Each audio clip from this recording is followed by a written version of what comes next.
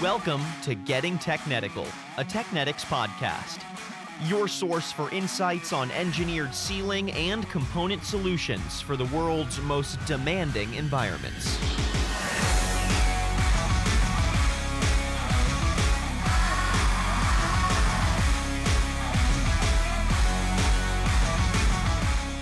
Hello everyone, and welcome to a brand new episode of Getting Technetical with Technetics. I'm your host, Tyler Kern. Thanks so much for joining us for another episode of the show.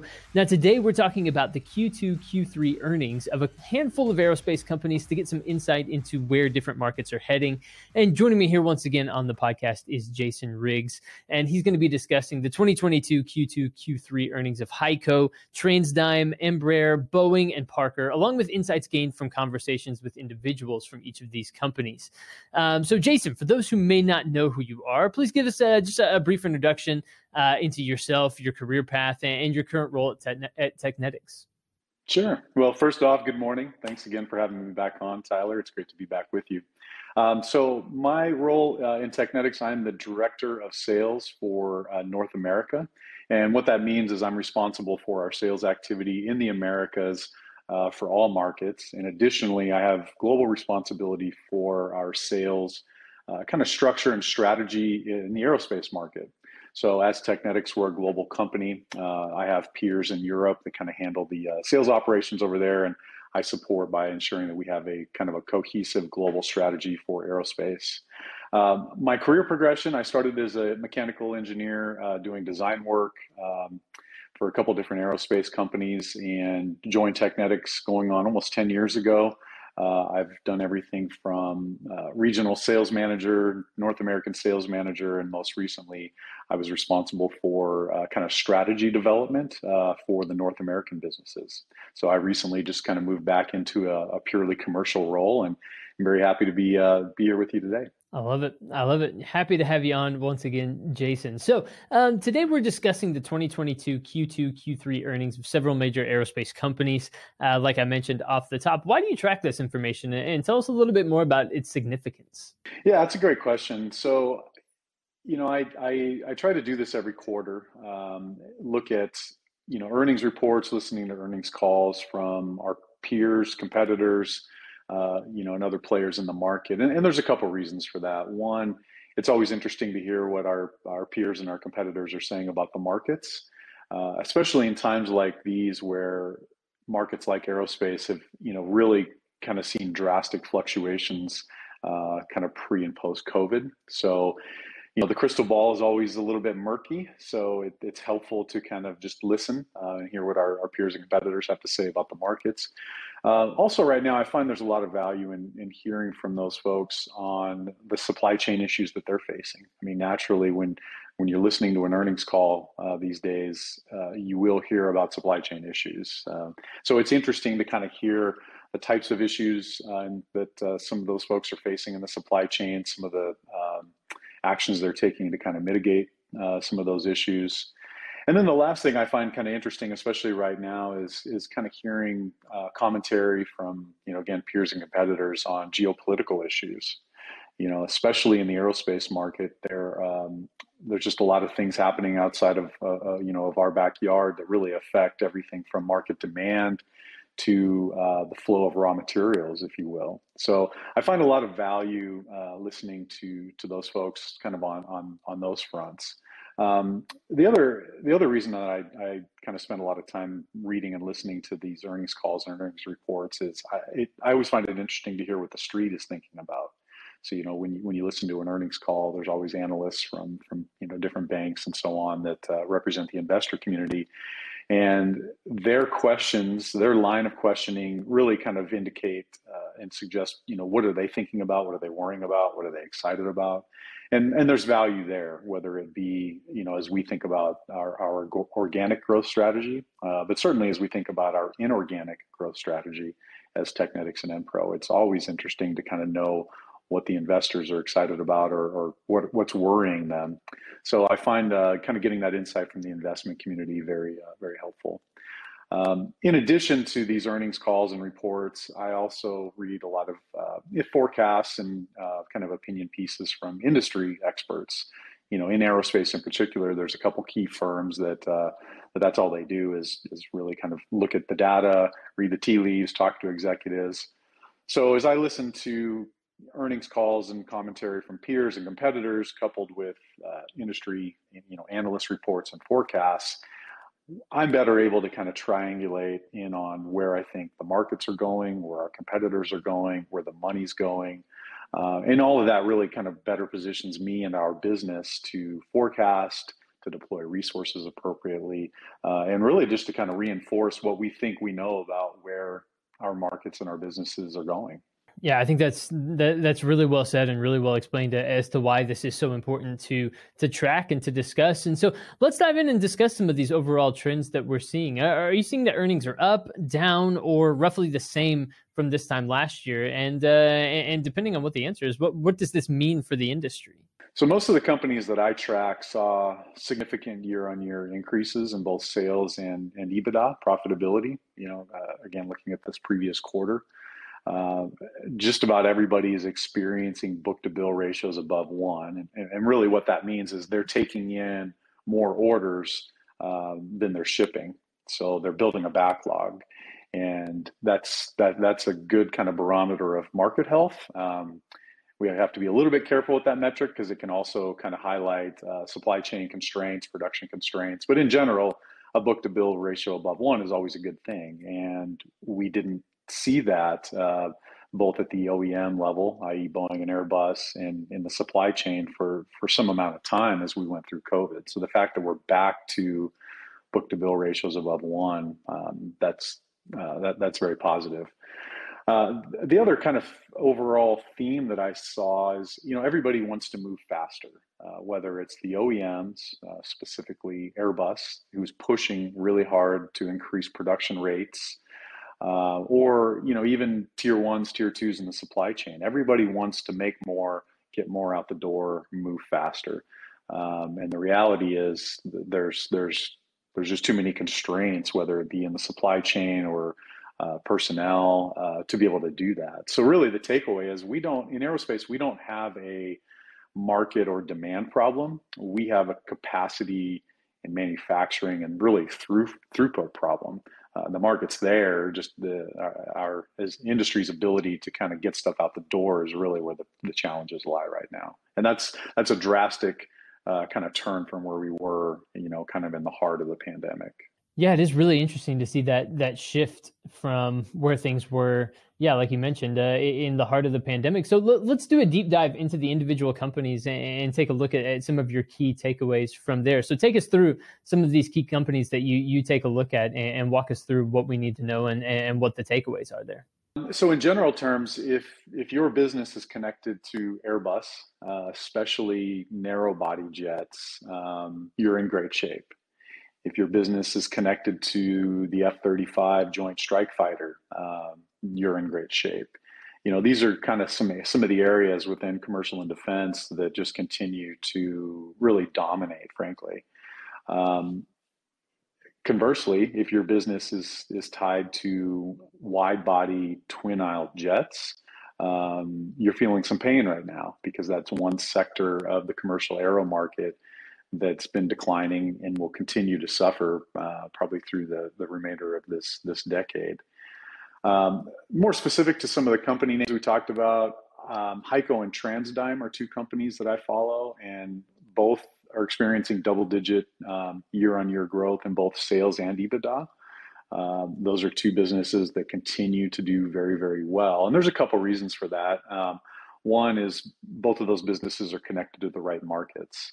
So they place their bets in businesses, they acquire businesses that have the right platform content. So as I mentioned previously, there's certain platforms that you really want to be on, and there's some that you don't. And these two businesses really know how to place their bets well. So they're on platforms that are growing.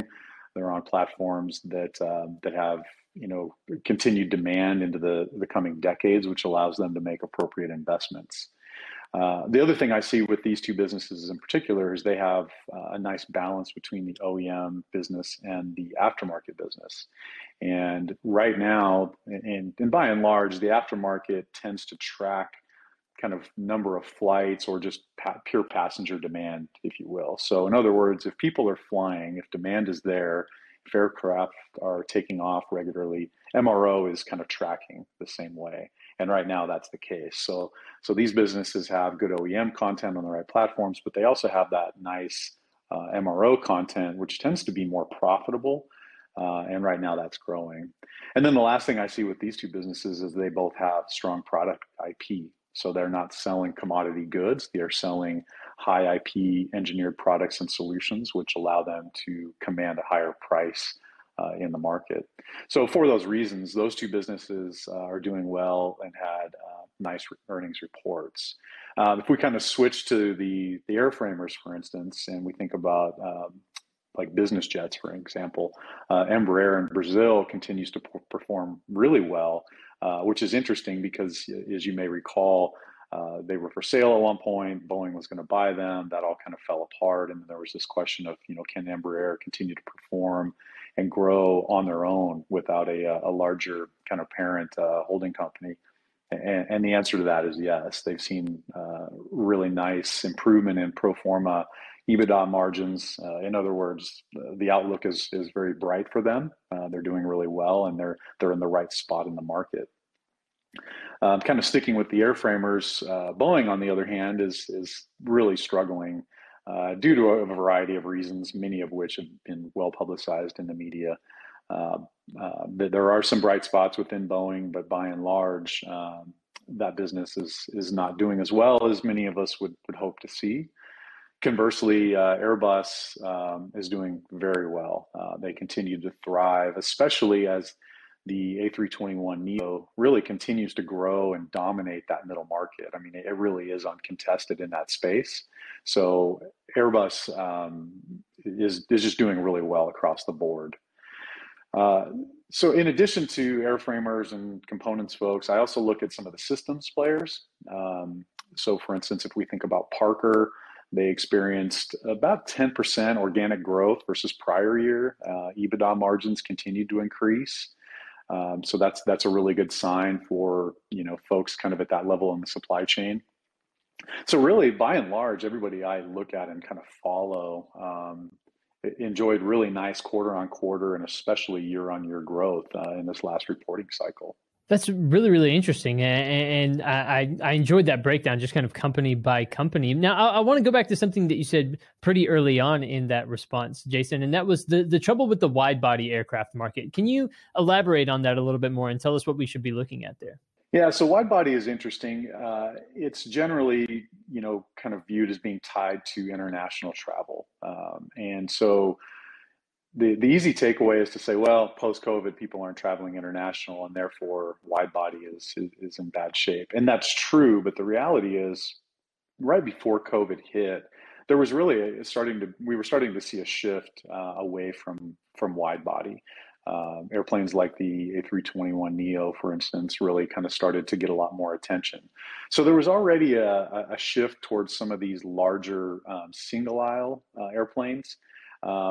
And then once COVID hit and international travel did indeed decline, really die for all intents and purposes, it just kind of further accelerated this shift towards other larger single aisle platforms.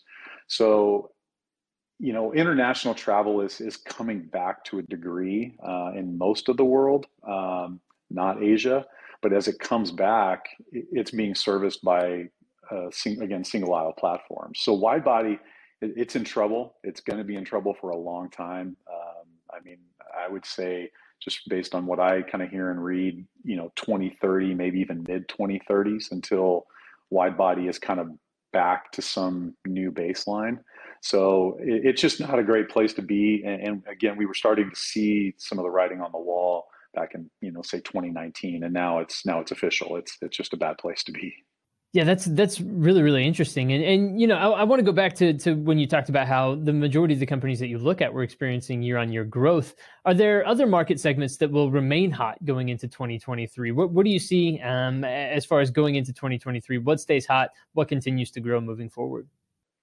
Yeah, so most of the industry is actually looking really great moving into 2023. I'll highlight business jets as an example. Um, Business jets continue to perform very, very well, and business jet is kind of a broad kind of category that encompasses everything from small little borderline regional jets to what they call now the ultra top end of the market, and all of that market segment is really performing very well.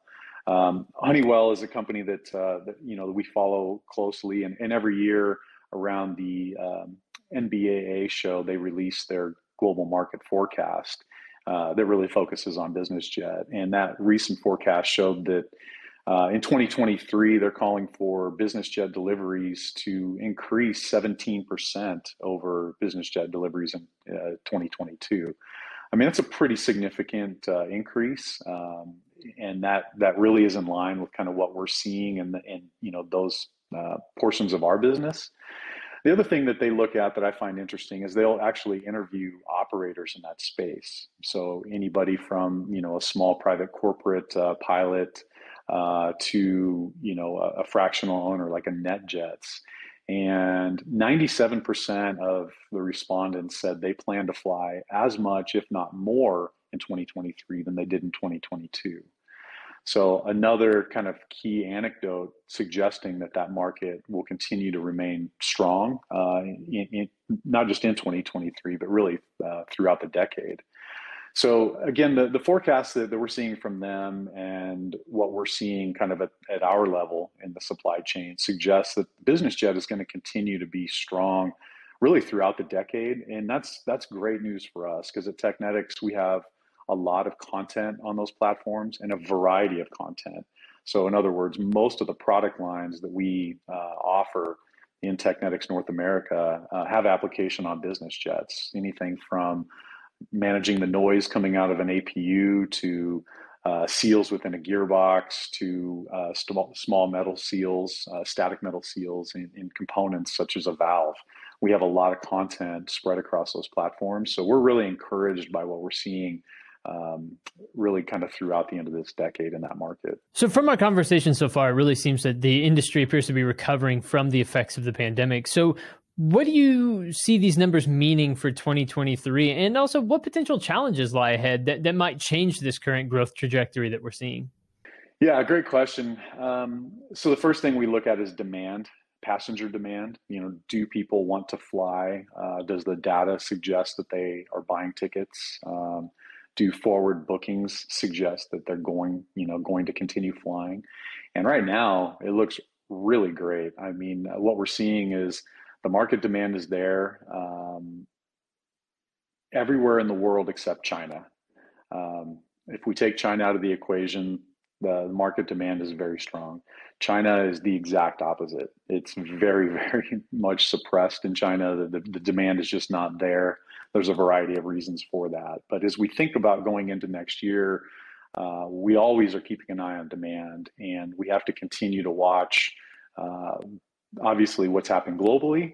We have to keep an eye on what's happening in China. There are some suspicions that things will loosen up, really kind of tied to their political cycle, if you will. So we'll be keeping an eye on that. And then, of course, rest of the world, what's happening in North America, what's happening in Europe in terms of demand. But right now, all indications are that everything's going to continue to be strong.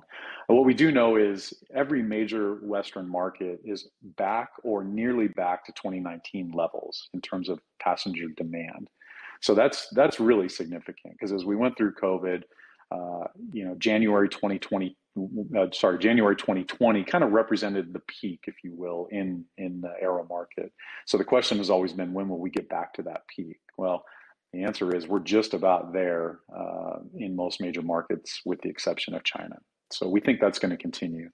The other thing we look at as we move into 2023 and beyond is jetliner production. So usually you would expect that production kind of tracks with demand, but that's not necessarily always the case. Well, what really drives jetliner production more than demand is a couple of things. One, the cost of fuel and oil, and then two, the cost of capital. And so the reason for that is the cost of fuel is really important because that's a big driver for airline profitability. And there's an old adage that when demand is good, airlines will order jets, and when they're profitable, they'll actually take those jets. So we need the airlines to be profitable, and for them to be profitable, we need oil to be, kind of in its sweet spot, if you will. Right now, it's pushing up towards $100 a barrel, and that's starting to get up towards that pain point. The other reason that fuel and oil is important is, the newer jets are more efficient, and the justification for a more efficient jet gets stronger as fuel and oil gets more expensive. If fuel is very, very cheap, it's harder to justify buying a new, more fuel efficient airliner. So there's some give and take when it comes to the cost of fuel. There's a kind of a band. You don't want it to be too low. You don't want it to be too high. Right now, we're kind of up towards the upper end of that range where we'd like to see it. So that's something we'll be keeping an eye on. The other thing I mentioned is the cost of capital. Obviously lower interest rates bode well for buying more jets, but really it's that ratio of cost of oil and fuel to cost of capital that's more important. So while interest rates are higher than probably all of us want to see, we're still in a range that is, I would say, advantageous for jetliner production. So as of right now, that's all looking pretty good, but those are the types of things we're going to be keeping an eye on as we go through the year. And then the last thing I'll mention, of course, China. China's a significant portion of this market. So when we think about jetliner production, as goes China, goes a significant portion of the order books for the major OEMs. So we'll keep an eye on that. But then aside from China, just other geopolitical issues, right? So as we think about the Russian invasion of Ukraine, that has a significant impact on the supply chain, i.e. the production of things like titanium. So, whether it's that situation or other geopolitical issues that arise, these can affect things like supply chain, raw material shortages, et cetera. So if we have passenger demand and everybody wants to build jets but we can't get material, we have a new problem. So all of these things are kind of key factors and indicators that we monitor throughout the year. And as we're going into 2023, everything's in pretty decent shape. Again, we have a very strong market. Backlogs are very, very healthy.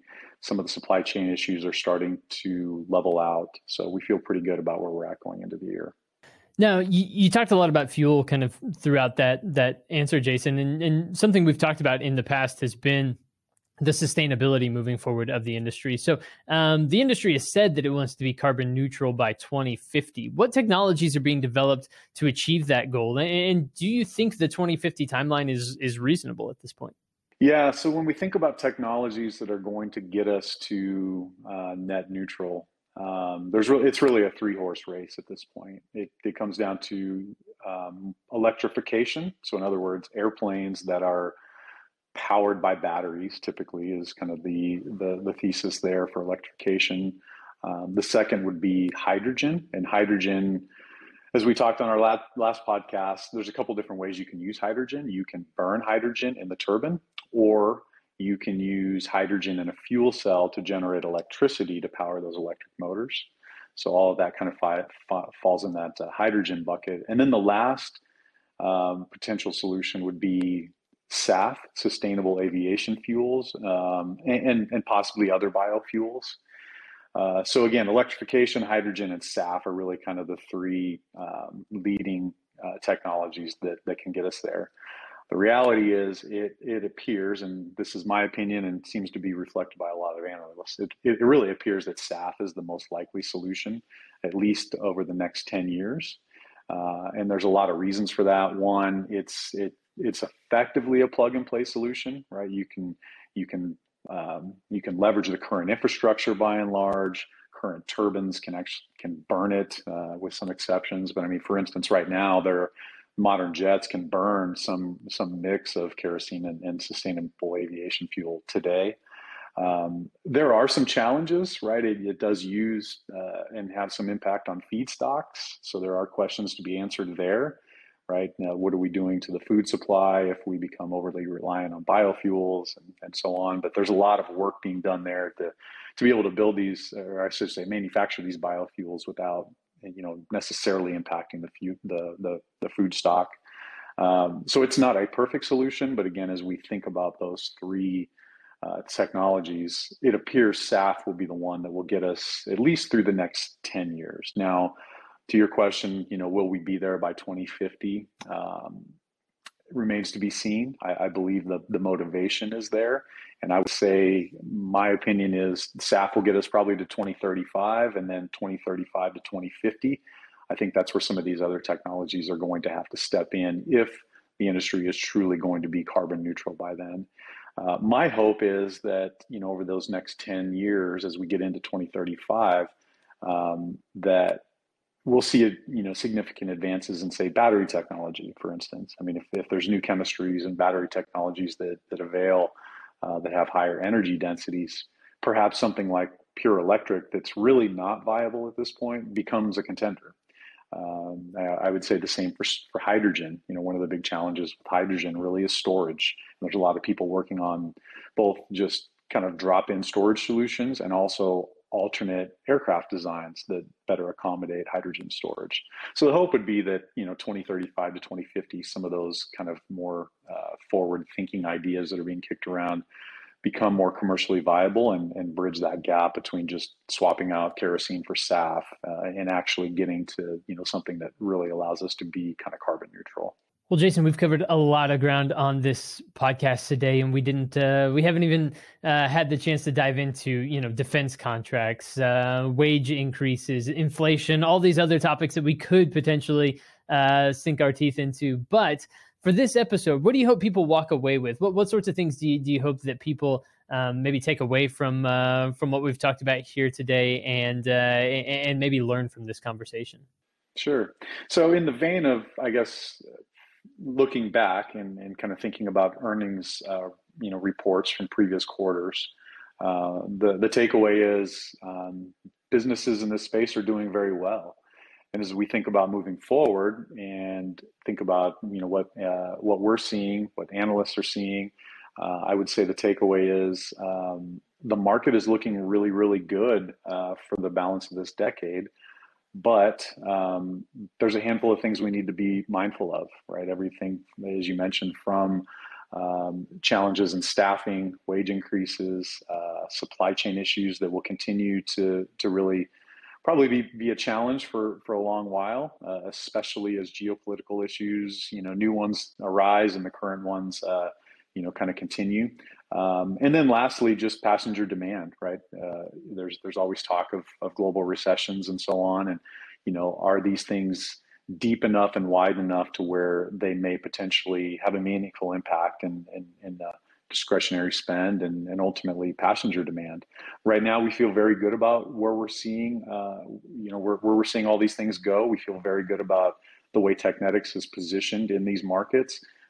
We definitely have the right products and the right technologies today.